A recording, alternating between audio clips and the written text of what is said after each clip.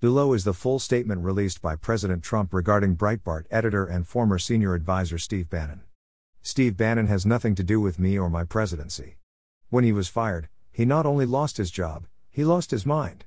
Steve was a staffer who worked for me after I had already won the nomination by defeating 17 candidates, often described as the most talented field ever assembled in the Republican Party.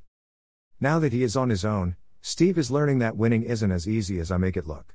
Steve had very little to do with our historic victory, which was delivered by the forgotten men and women of this country.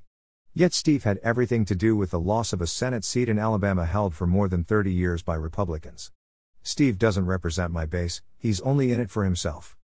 Steve pretends to be at war with the media, which he calls the opposition party, yet he spent his time at the White House leaking false information to the media to make himself seem far more important than he was.